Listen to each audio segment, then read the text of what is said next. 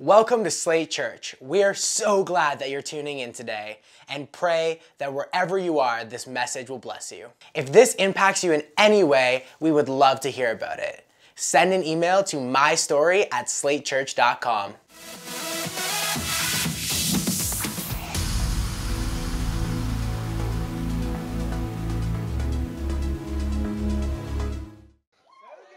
We're doing good. So good. So good. It's exciting. It's Thanksgiving weekend. Has anybody already had turkey dinner? Is that what Emma was just asking? Well, I couldn't see. Who's had turkey dinner so far? Anybody wake up this morning and eat turkey? Good. That would be disgusting. That's like, turkey for breakfast. It's like you can get away with cold pizza for breakfast. You can't get away with turkey for breakfast. I don't know. We can take this up after, but usually we have like 4 turkey dinners on a Thanksgiving weekend. This year I think we're down to like 1, and I just don't know what's happened to my quality of life over the last couple of years, but I'm going to have to take it up with the family members that decided to not do a great job planning for Thanksgiving this year. My wife, on the other hand, is very, very well planned, and we're hosting like, I don't know, 18 people tomorrow or something like that. And if you've been in our house, it's not that big. It's decent size, but it's not that big. And so pray for us. If we've never met, my name is Brandon Richardson. I'm one of the lead pastors here alongside my beautiful wife, Emma, and Luke and Victoria Betker. And we're really honored that you would join us here this morning. This is Inn of Waterloo. Welcome to Inn of Waterloo. If you've never been here before, we started here at Inn of Waterloo just about 5 weeks ago. And it's pretty incredible to see what God's already been doing. We, of course, moved here to make room for more. Our 11 a.m. service was getting quite full. Our kids were off site. And one of the move was basically to make room for all the people that we want to see come and the people that have been coming. And we've been seeing some incredible stuff. So welcome to our 9 a.m. And we're just so glad that you would start your day with us.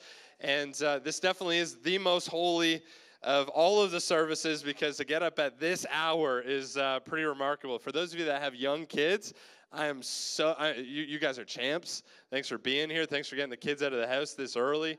And we're just so excited. So I'm really excited to preach a message this morning called Going the Distance. Oh, you guys seem really excited. Oh, good. It's like, this is a 9 a.m. service. This is what excited looks like on us. I am excited. Going the distance, and I've been a little bit obsessed recently with long distance sports, endurance sports. Anybody like endurance sports of any kind? You're like, that's my jam. Yeah, there's like in a room this size is probably like 1 or 2 as exemplified this morning. Anybody just against endurance sports? You're like, yeah, okay, good. My father-in-law said, so a quick story. I ran in high school, and one of the runs that I went on was a Toronto Island run.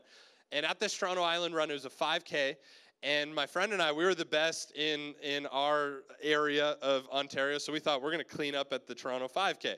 And of course, we show up, and most of the race we were winning, and 3 kilometers in, there's nobody around us.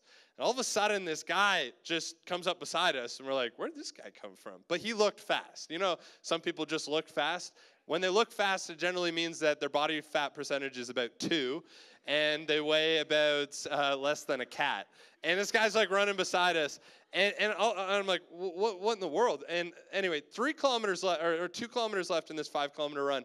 We get to the end, and this guy had beat us by 2 minutes. Little did we know, his name was Danny Cassip. He was Canada's fastest marathon runner at the time. And a year later, he would tragically die of a heart attack in a marathon. And I was like, that's surprising. And my father-in-law said, see, that's why I don't run. He said, nobody has ever died binge watching. I'm kidding. But I was like, the logic is a little flawed, but okay. But I've been obsessed with long-distance endurance stuff recently because yesterday somebody actually tried to break the marathon record, historical marathon record for the fastest marathon ever. And I'm going to talk about that in a minute. So when we're talking about going the distance, I'm not talking about endurance running or endurance sports or that sort of thing. I'm not necessarily talking about your relationship. There's like a young couple in here holding hands, squeezing hands, like, we're going to go the distance. And it's like, that's great, but not also just talking about that. But what we are going to talk about this morning is it can apply to whatever personal situation you go through. But I also want to talk about what it looks like to go the distance as a church. Because here's the thing. We're 2 years old, and God's been doing incredible things. This 9 a.m., when it started, literally, it was just the front row. It's like, okay, like, did we do the right thing here, you know? And all of a sudden, it's been gaining mass, and the 11 a.m. continues to grow, and the 4 and the 6:30, they're bustling, and Elmira's going great, and 2 years in, sometimes we can get the bit of a thought like, wow, look, maybe this is it. But listen, we want to go the distance as a church. We want to go the distance as leaders within God's church. We want to go the distance as parents of little ones that we're sending out on mission into the world that God's created. And so today, we're going to talk about going the distance. Turn to someone and say, you ready to go the distance? If you're married and somebody that's not your spouse told you that, say, no, I'm not. All right, let's pray. Jesus, thank you for who you are and the fact that we get to come here on Thanksgiving Sunday. God, every day is a great day to give you thanks for everything you're doing in our lives. Every day is a day to give thanks for all the incredible things that we've been privileged with here in Canada. But God, thank you for days like today that recenter our minds around the fact that we need to be more thankful.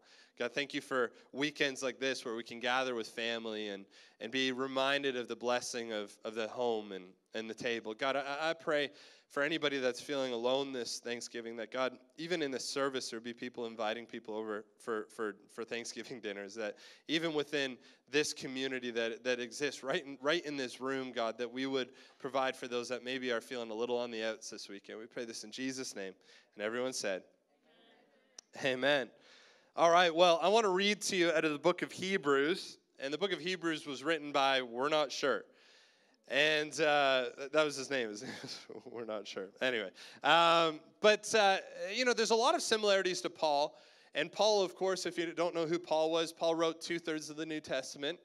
And there's a lot of similarities to Paul, but it's believed that whoever wrote Hebrews, which came into our canon of Scripture with the writings of Paul, was likely a student of Paul. And so there's lots of similarities between the writings of Hebrews and a lot of Paul's epistles and letters to the church. But we're not quite sure who wrote it. But what we're very confident of is that the book of Hebrews was written to a Jewish audience that was going through severe persecution.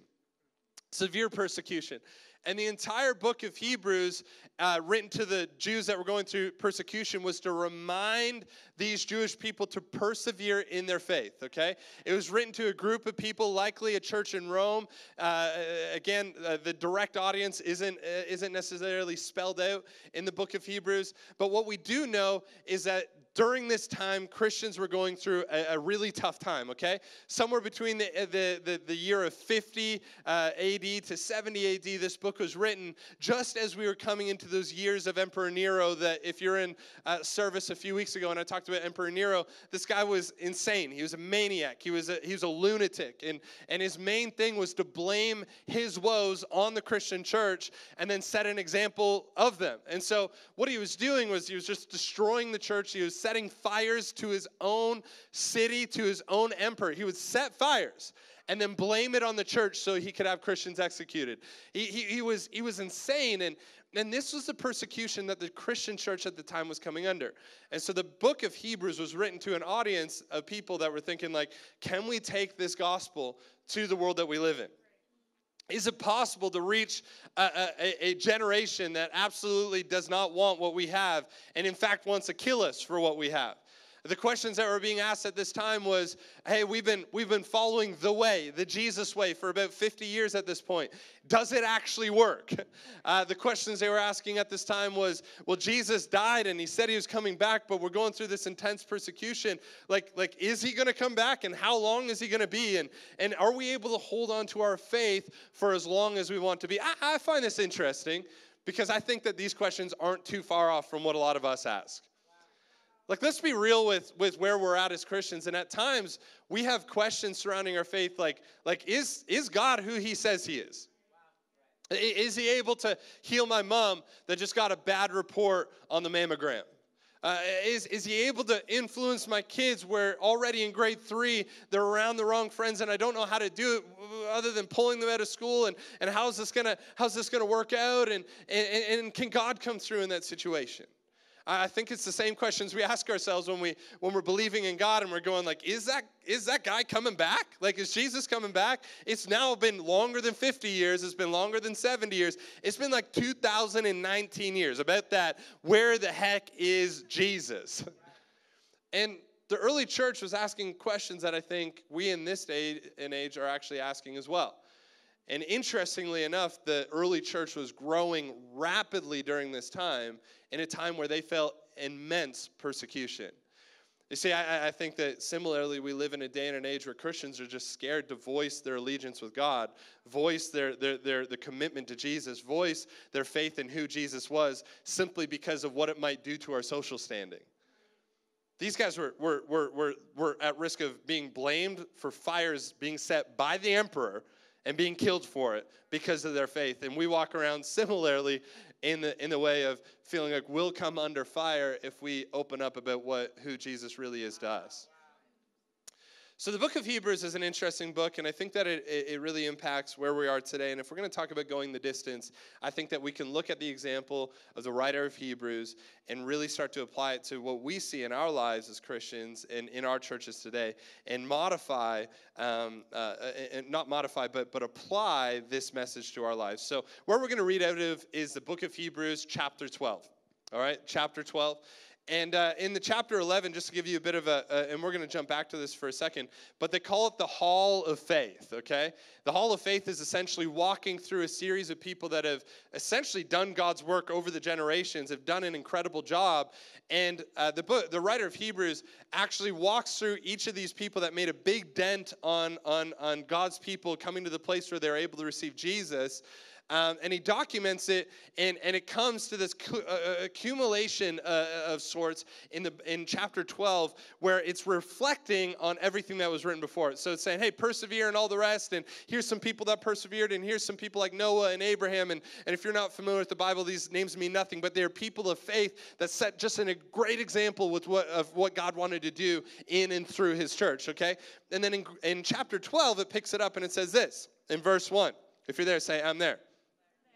Awesome. If you're like, I'm just looking on the screen, say, I'm looking on the screen. All right, I thought so. In verse 1, it says, therefore, and anytime we see therefore in Scripture, this is just a little hint, you need to look back at what was being said before it. Because in Old English, it would have been wherefore. Whereas it's happened here, now we're going to talk about this. Therefore, it literally means what just happened, what I was just talking about. Now I need to say something that applies to all of those things. Therefore, you always have to read, that was a sentence, that's weird. Every time we read therefore, we have to look back at the context in which it came from. And what the context that we have in front of us is the book of Hebrews. It's encouraging us to persevere, but it's also giving examples of people who persevered, okay?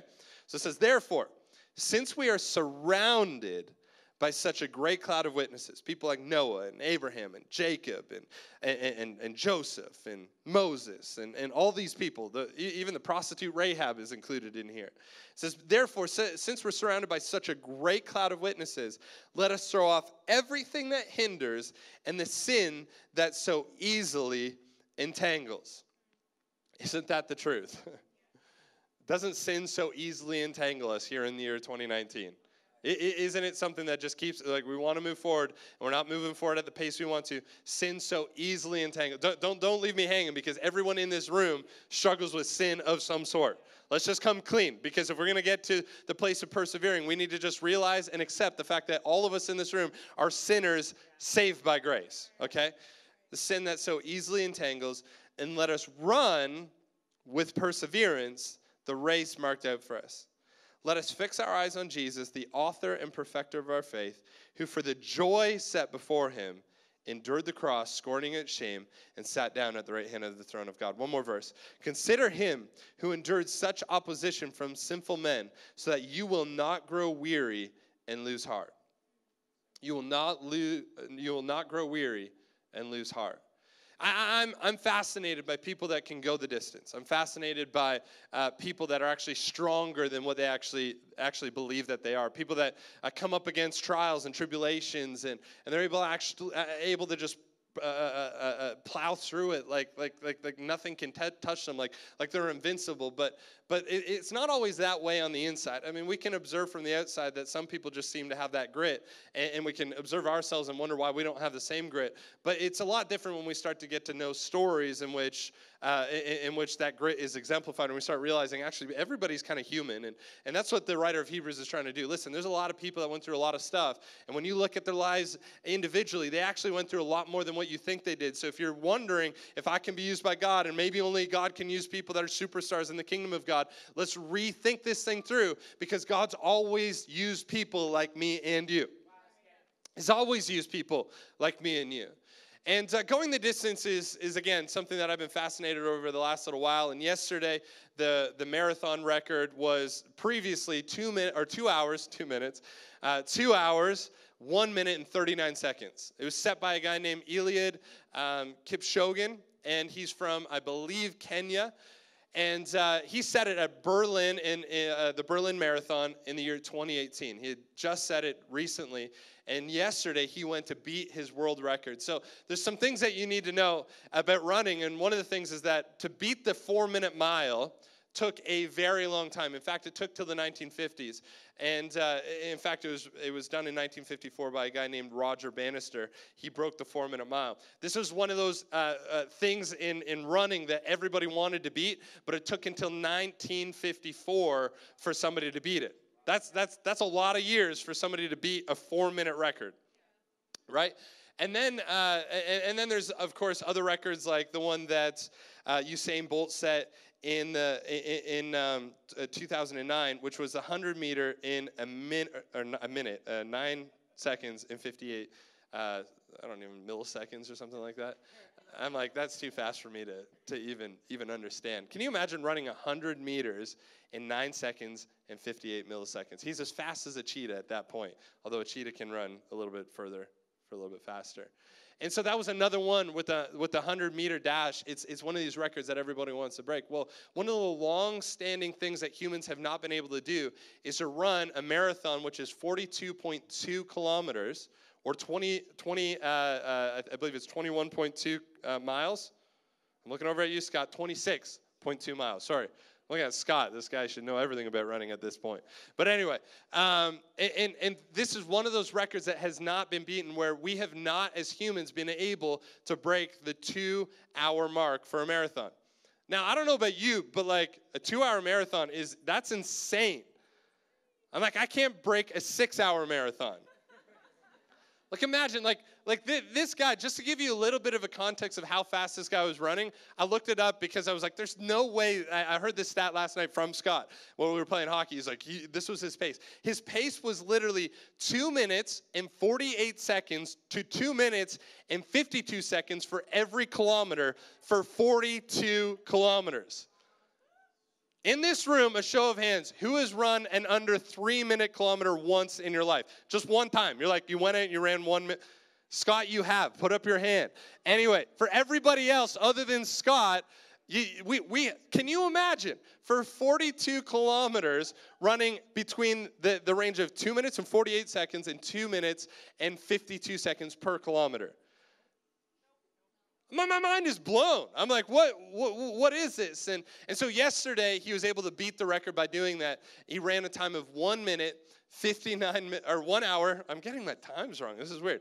1 hour, 59 minutes, and 1 hour, 59 minutes, and 40 seconds.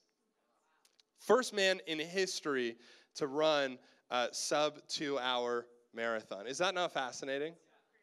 I found it interesting because as I started reflecting on this, I thought one of the most interesting facts that came out of this was this pace time between 2 minutes and 48 seconds and 2 minutes and 52 seconds. Do you know how hard that is to do? I don't know about you, but anytime that I run, my pace gets slower and slower as I begin to run. If I start at an 8-minute kilometer, then it gets to like a 12-minute kilometer by the time that I'm done, okay? If I start with like a 5-minute kilometer, it gets to like an 8-minute kilometer by the time I'm done. The fact that he was able to do this for 42 kilometers absolutely astounds me. Because here's the thing. I think it actually sets out a bit of an example of what it looks like to actually be sustainably going the distance in our lives and as a church. Because listen, he didn't come out of the gate like, look at me and look how fast I am, and I'm going to show everybody how fast I am, and look at my legs, look at my pace, look at my stride, look at the power that's coming out of me. And in the first little while, running like something like 2 minutes and 30 seconds, and at the end, running something like 3 minutes and 30 seconds. No, he actually designed this thing to actually allow him to be able to run the same speed the entire time. I think it's smart, because what I see out of our lives as humans and my life as a human is I sometimes set goals and I come into the gate like that's going to be it. Like, look at me, I'm off sugar. Jared would be able to test this, because about every week I tell him I'm not eating sugar anymore. And it's like, for 3 hours, I'm good. For 3 hours, I'm good until somebody arrives with donuts at the office, and that's it. It's like, okay, I'll start again tomorrow. Like, tomorrow, there's always tomorrow. You know, like, why put off till today what I could do? I don't know. But I'm like, you know, and we come into the gate really fast. I think there's so many times where we're sitting in church and God's speaking to our hearts, and he's speaking to what we're going through, and he's speaking to, you know, our minds and our situations and our context, and we're going, God, I'm going to follow you. There's no way that I'm going to stop doing this. And all of a sudden we come into the gate, and Monday's great, and Tuesday's great, and Wednesday is getting okay, and Thursday's we're not so sure. And by the time it gets to Friday, we're like, I don't even know if I should go back to church, because I can't seem to get my act together in between the times that I'm meeting up with everybody. And the thing is that I don't think that it's God's will for our life that we start so strong and we end so poorly. And this is why I dislike sometimes where we see somebody, they get baptized and they say this incredible testimony of how God saved their life and saved them from a life of drugs or alcohol or simply just complacency. And we look at them and we go, oh, just give it a little bit of time. Like, they're just a little excited. They just accepted Jesus. Like, you know, they'll find their rhythm. It's okay. And it terrifies me, because that kind of language puts up a bit of an expectation that as we go on our walk with God, that it's actually going to get more comfortable, that it's going to get easier, that it's not going to be so excitable, and that we're actually going to get to a point where everybody's actually going to like us again, because we're not trying to win everybody for Jesus. And my concern with that is that doesn't seem to be what the writer of Hebrews wants for the early church. What concerns me is that what the writer of Hebrews seems to want for the church is that it would continue with the same rigorous example of setting what the love of Jesus looks like for everybody around them, not just when things are great, but also when they're being persecuted. My passion as a pastor and as lead pastors, our hope for our church is that marriage that you got into would just get stronger as time goes on. Our hope is that moment where you smiled and took pictures in the room where you gave birth to your first child, that would just be the moment that started the rest of a journey where you just got more and more in love with that child, sending them into a world on mission for Jesus, and that it wouldn't just get more and more burdensome as time goes on. I mean, my hope is that as we take messages on Sundays that encourage our heart and encourage our minds and encourage our context and our situations, that we'd actually get to a point where we could actually say, you know what, week to week, I'm getting better. Come on, wouldn't it be nice to live a Christian life and walk in a Christian way that actually allowed us to look back on our lives and say, you know what, I'm more passionate about the good news of Jesus now at 75 years old than when I was 22 and recently accepted Jesus. That's good. And I'm going to steal your phone at the same time because I need the time. Thanks, Em. You're the best. You give it up for Emma. If there's anybody in this room that gets better with age, it's that woman right over there. She is the best.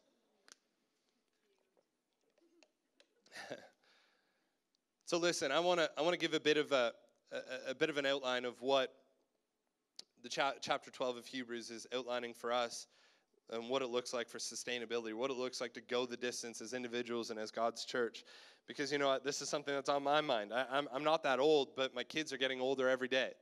And I'm not that old, but I actually only have a window to impact my kids, to send them back out into the world so that they can be used by God. And as I look at my kids, yeah, my oldest is only 3 years old, but every time I look at her, she's not getting any younger. And I want to make sure that we're getting stronger as a family day by day. You know, the other day, I'm looking at Kenzie. We're in the bathroom or something, helping her on the potty, and she looks at me and she says, "Hey, old man." Like, who you talking to, you know? I send you away to boarding school for that comment, you know, like what are you saying? She's like, "Hi, old man." I'm like, "What do you mean I'm old?" She's like, "Sorry, hi, old beard man." I'm like, you can't just add more adjectives to what you're calling me and expect I'm going to be any more okay with it. But you know, it's comments like that that's like, yeah, I am older. I am getting older. And in fact, I'm right now in the position in your life that my dad was in the position in my life. And I used to look up to him and look up to the example he was setting and look up to the things he was doing and look up to the fact that he left his Bible open on the coffee table when he left for work. And I used to look up to the fact that he would go running day after day. And I used to look up to the fact that every time they went through a difficult situation, they called on the name of God. And all of a sudden, in that moment, I'm going, I've got to be ready to go the distance. I've got to be ready to do this thing at a level that inspires my kids to run even faster and further and more consistently than even I did. So here's the thing. In the book of Hebrews, it starts with this. In chapter 12, verse 1, it says, "Therefore, since we are surrounded by such a great cloud of witnesses, let us throw off everything that hinders." Everything that hinders. Therefore, since we are surrounded. Turn to somebody and say, "I'm surrounded." That was maybe the weirdest thing I ever asked you to say to each other. Surrounded. Listen, what you're surrounded by will be the thing you eventually surrender to. So what you're surrounded by will eventually become the thing that you will be surrendered to. This isn't some hokey, like, oh, that's a great phrase to take away. Maybe I could throw that up on Twitter if anybody's still using Twitter. Like, nobody's using Twitter anymore. Sorry, Twitter. I apologize. Just in the States, I guess. But listen. It's not just a saying. It's something that we need to get into us. Because here's one of the things that I never really understood growing up in the church is how can I both reach the world and only hang out at church? How can I actually explain this thing to my friends if I don't even understand what they're going through? How can I expect to get the good news out to people that I don't interact with? How can I expect to show the love of Jesus to a bunch of people that don't get a chance to be around the light? And it's interesting because all of a sudden I started to immerse myself in that, but before too long, all of a sudden I started looking more like the world than I looked like the people that I was going to church with. And here's the thing, it's this weird dichotomy, and we create it into a false dichotomy where we say, like, it's either this or it's that. Here's the thing. God wants you to both build relationships in his church and build relationships with people outside of his church. Because if all we're doing is building relationships with people inside this building right now, what we'll be left with is a world where we're wondering, why is nobody coming to God? Why is a church like Slate Church, where the mission is to see people far from God come into a relationship with him, why is nobody raising their hand for salvation? Why is nobody getting baptized? Why are there no people coming into this place that don't look like us? And we'll end up in a place like that because we do not interact with the world. But some of us go so far on the other side and we say, well, I've got to go to the club because I'm doing ministry. It's like, how much ministry are you doing in the club? Let me come hang out with you and see how many gospel tracts you're giving out in the club. Like what do you mean? And we've created this into a false dichotomy because we're not willing to do the hard work of making sure that we're surrounded by the right people so we can be surrendered to the right thing and we can actually go out and reach a world with the name of Jesus. It takes hard work to walk the line, and we'd rather just be over here just praising God with everybody else, and oh, look at me, I look like a good Christian, and we don't go over there, and we don't interact with that, and we don't do Halloween, and we don't do that. And listen, I'm not against Halloween. That was the different discussion. But listen, we don't do that, and all the things that we don't do, right? All the things we don't do, or we're on this side yelling at the people over there, we got to get outside the church and it's all about social justice, and there's no mention of the name of Jesus at all. So we got to get to a point where we realize that God has called us both to build relationships with his church and build relationships with people that do not yet know him. So we might actually be sustained in our faith, but also be able to do something with our faith. On either end of the spectrum, what we get, this is good. Not what I'm saying. Your response is good. Listen, if we live on either side of the spectrum, it kills our faith. This one kills our faith because we don't know how to interact with the world. This one kills our faith because we don't know how to interact with God. What we need to do is make sure that we are surrounded by the right things that inspire the right surrender, that inspires the right action. What I mean by this is that in this verse, when it says, therefore, since we are surrounded by such a great cloud of witnesses, what it's talking about is some of our heroes of the faith. It's talking about people like Abraham and Isaac. Abraham, the guy that Jesus said, you're going to have a son named Isaac. And he's like, I'm like 100 years old. What do you mean? And I'm like, that's the last thing I want to hear. I'm like about 30 years old, and I don't want to even hear at 30 years old you're going to have another kid. I'm done with kids. Like, done. A little bit different of context, but this is the same Abraham that all of a sudden, literally, the chosen people of God actually came out of this man. It's talking about people like Isaac, his son, and Jacob, who gave birth to Joseph. And it's talking about Joseph, who literally led an entire empire out of a famine. It's talking about people like Moses, who literally set the same people free from the people that were supposed to guard them. It's talking about people like Rahab, who protected some of the Israelites as they went into battle against Jericho. It's an interesting crew of people that essentially, what the writer of Hebrews is saying, listen, since this is what surrounds us,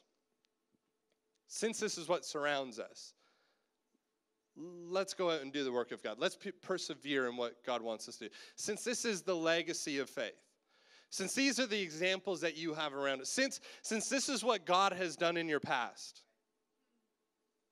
let's go out and persevere. What does this mean for us here in 2019? Listen, since God has decided to do something amongst our midst, since he's decided to somehow bless us with 3 services, or 3 locations and 5 services, since he's allowed us to be able to see about 1,000 salvations across our church in just 2 years, since there has been people like PJ and Ulrika Stenstrand and Caleb and Julie Davidson and Damien and Julie Bassett that have gone before us, and other churches that are doing great things, and they put their stamp of approval on us and sent us out into the city and the region of Waterloo. Since all of this has happened, what we're being encouraged by God to do is to go out and persevere in the gospel to reach people with the name of Jesus. Here's the thing. We need to look to the examples that surround us to get a bit of an idea of what is possible in the year 2019 in and through Jesus. Because if all we're doing is we're surrounding ourselves with stories of why God can't move, or surrounding our stories with, well, why our day and age in Canada and in this civilization and the way society is going and the way the political landscape looks. Now, Jesus he's not welcome in our context. If all we're doing is surrounding ourselves with the negative and the things that aren't and the things that can't be and the things that aren't actually going to be able to be possible into the future, if all we're doing is surrounding ourselves with can'ts, we'll never actually believe that God wants to use us to reach a generation with the name of Jesus.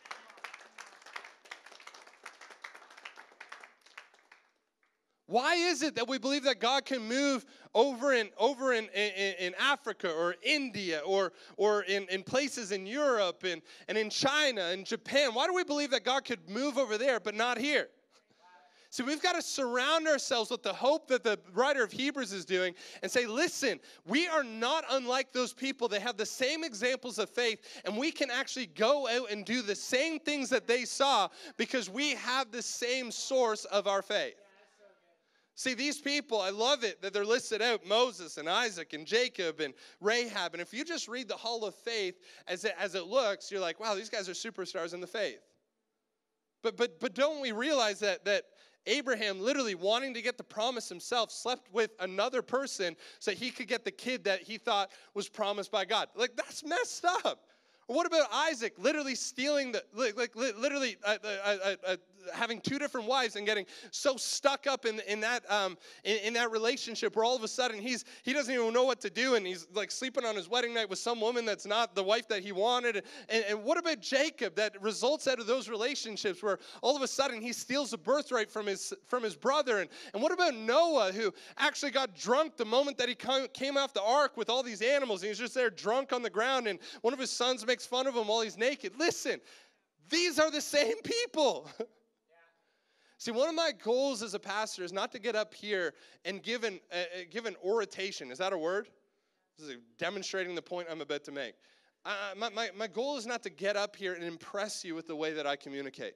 My goal is not to study the way that I communicate to the point where you start to think I can never do that. My goal as a minister of the gospel, as a speaker of God's word, is to inspire you and look at me and be like, if that guy can do it, so could I. Seriously, that's all it takes? Is that, like, he's funny looking, he's kind of awkward, he's always making up words, like I've got a whole dictionary of things that don't make sense. Like, my goal is not to get up here and show you what you can't do. My goal every single time I get up from the platform is to say, hey, you could do this. Hey, Scott, you could actually do this. Hey, Jared, you could actually do this. Hey, listen, Adam, you could actually do this. And I'm only pointing at the guys because I hang out with you, I know your names. But listen, everybody in this room can be used by God the moment that we start surrounding ourselves with the faith of God and not the fear of man. Every one of us can start doing the things of God when we start surrounding ourselves with the faith of God and not the fear of man. Every one of these situations outlined in chapter 11 came with a lot of fear from a lot of men and women. But the thing that won them over is faith that God is bigger than the circumstances we find ourselves in. Faith is bigger than the people that might surround us. Faith is bigger than the things that cause us to stumble and fall on our faces. Faith is bigger than the times when I know what I should do, but I do something different, and by the mercy and grace of God, he picks me back up and still uses me. Faith is bigger than the fear of man. And what we get in this situation is all of a sudden we're able to straddle the line a little bit better. We don't have to worry about just being with the people in the church or just being people in the world. We can start to ask God, hey, help me to find my place in actually being used by you. I do love the saying, show me your friends, I'll show you your future. I think it's a great thing. And what I think is that our closest group, our closest people that we come back to ask deep questions about, and when we're feeling tired out on faith, and when we feel like we're not doing great parenting, and when we're sinning, and we're trying to get through that and everything else, I do agree that in these situations, our closest group, it's got to be people of faith. But if our only group includes people of faith, we're going to miss out on the fact that God wants to surround them with the same faith that's in you. And we actually need to reach a world that doesn't have the faith that we have, that doesn't have the hope that we have, that doesn't have the God that we have, that doesn't have the assurance that we have, that doesn't have the certainty of what the future looks like that we have. We've got to be surrounded by faith so we can be surrendered to God's future.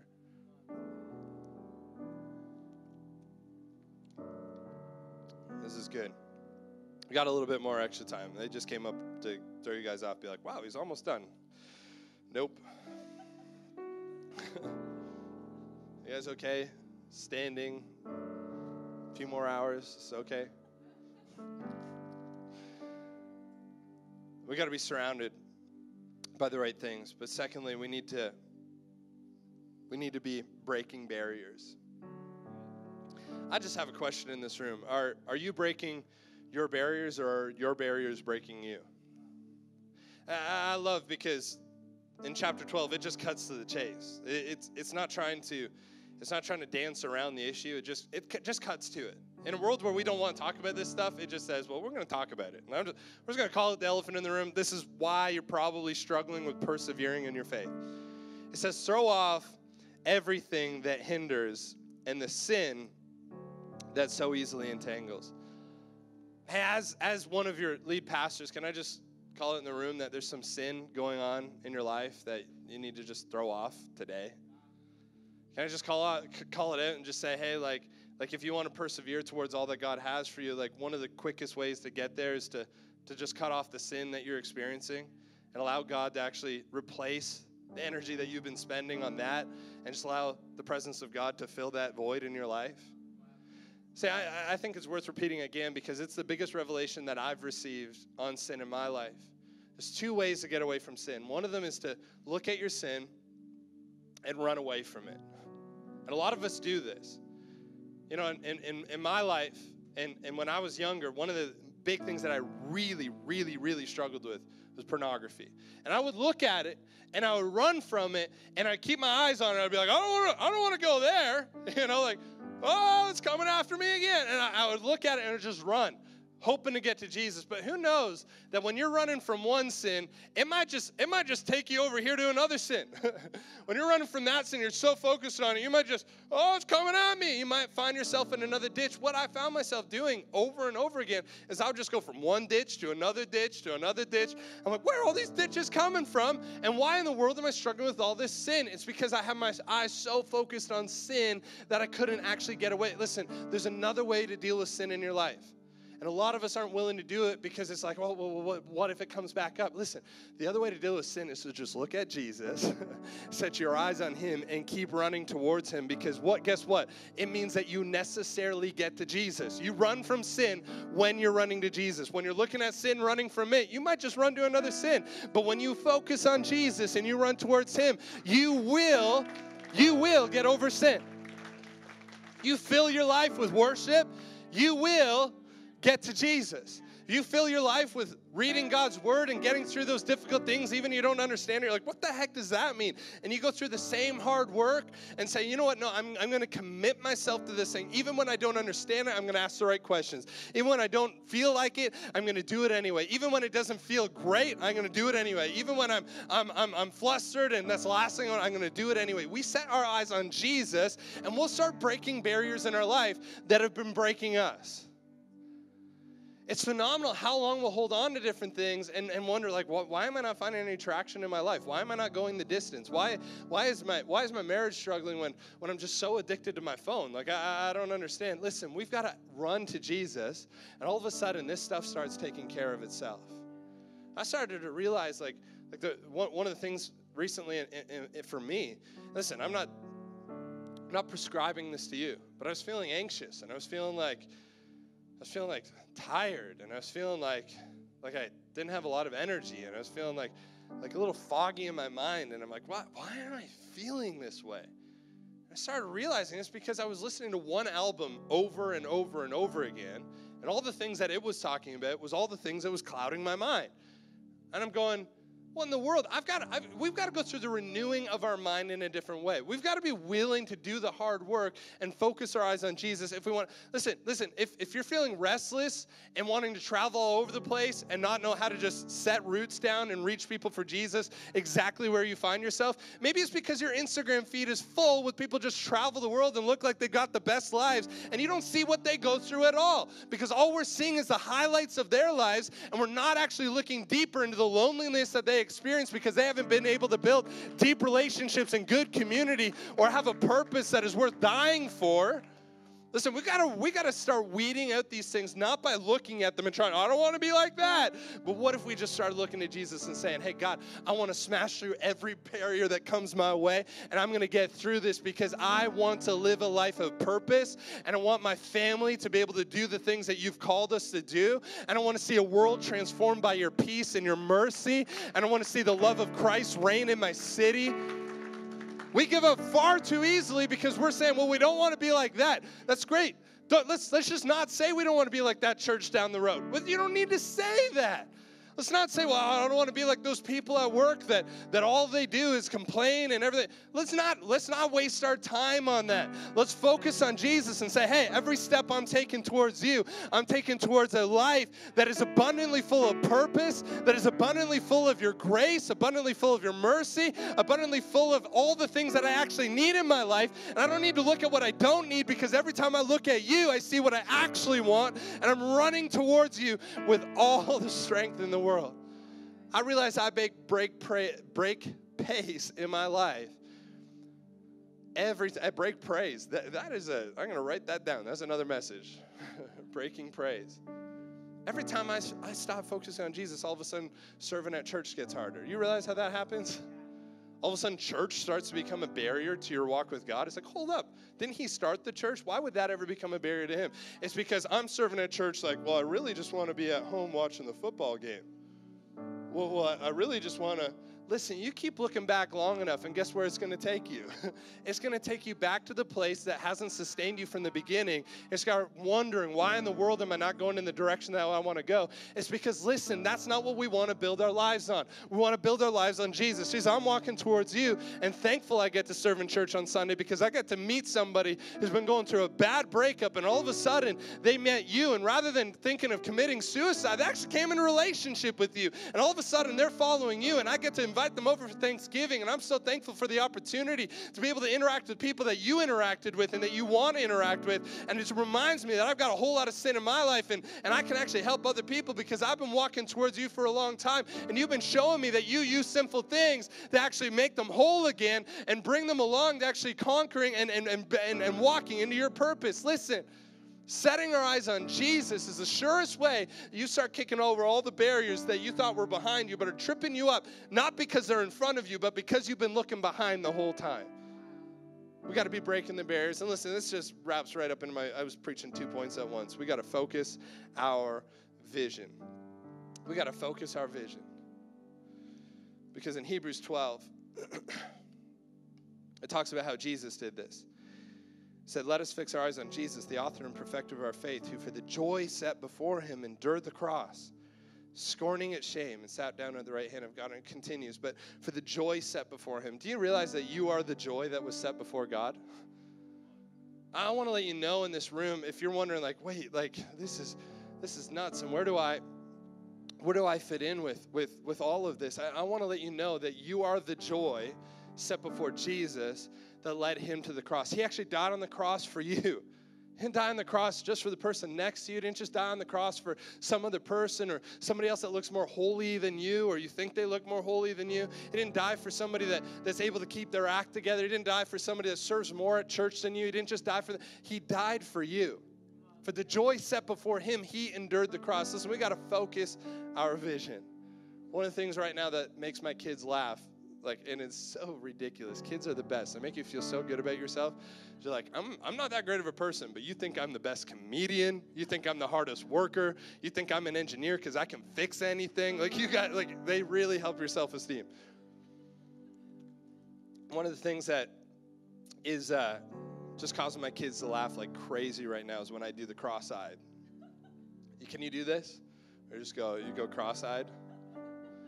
And they're like, what the, what's Dad doing? And they howl. They think it's the funniest thing in the world. And then you just throw in a little, and you look across and the thing, what the heck? But I was thinking like that's a funny way to make somebody laugh, but it's a terrible way to walk through life.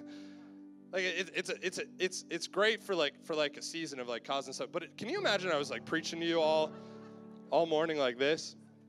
Like I'm doing some magic eye puzzle trying to figure out what's actually happening in the room. I'm just walking around. Honestly, you guys think it's scary when I come up to the stage normally. Well, can you imagine I was just looking out and all of a sudden I walk up cross-eyed to the stage. You're like, dude, just look ahead. I hope this message encourages you because it's pretty simple. We've got an incredible thing happening in our church right now. Incredible thing happening in our church right now. It's amazing. So many of you sitting right here, I know the stories of what's going on. You're going through stuff. So many of you actually have great things happening in your life. So there's so many great stories to celebrate in this room, and I'm just so thankful to be a small part of what God's doing in the lives of the people in this room. But can I just encourage you to set your eyes on Jesus, who set his eyes on you, so that you can actually find yourself walking into the future that you ultimately want and that God desires for you. Because when you're cross-eyed walking through life, you're going to find yourself stumbling. Listen, we can't mix the world with what the world wants with what God wants. If we surrender to his will, all of a sudden we get what we actually want out of this world because our souls long for something deeper than what the world can communicate for us. And so listen, if we just set our eyes on Jesus, what starts to happen is we start to find ourselves living in a society and living in a region where we start to believe God could actually move at my workplace. God could actually start moving in my neighborhood. God could actually start moving in my family. Listen, Slate Church exists to see people far from God come into relationship with Him by building a large, innovative, influential, Christ-centered church that loves God and loves others. But we've got to stay focused on that fact. Otherwise, we're gonna lose perseverance all along the way. Can we stand up in this place? Thank you for watching. Again, if you were impacted by this message in any way, send an email to mystory@slatechurch.com. You can also visit slatechurch.com and fill out one of our online Connect cards. We would love to see you in person at one of our Sunday services. As well, you can stay connected with us by following us at Slate Church on Facebook, Twitter, and Instagram.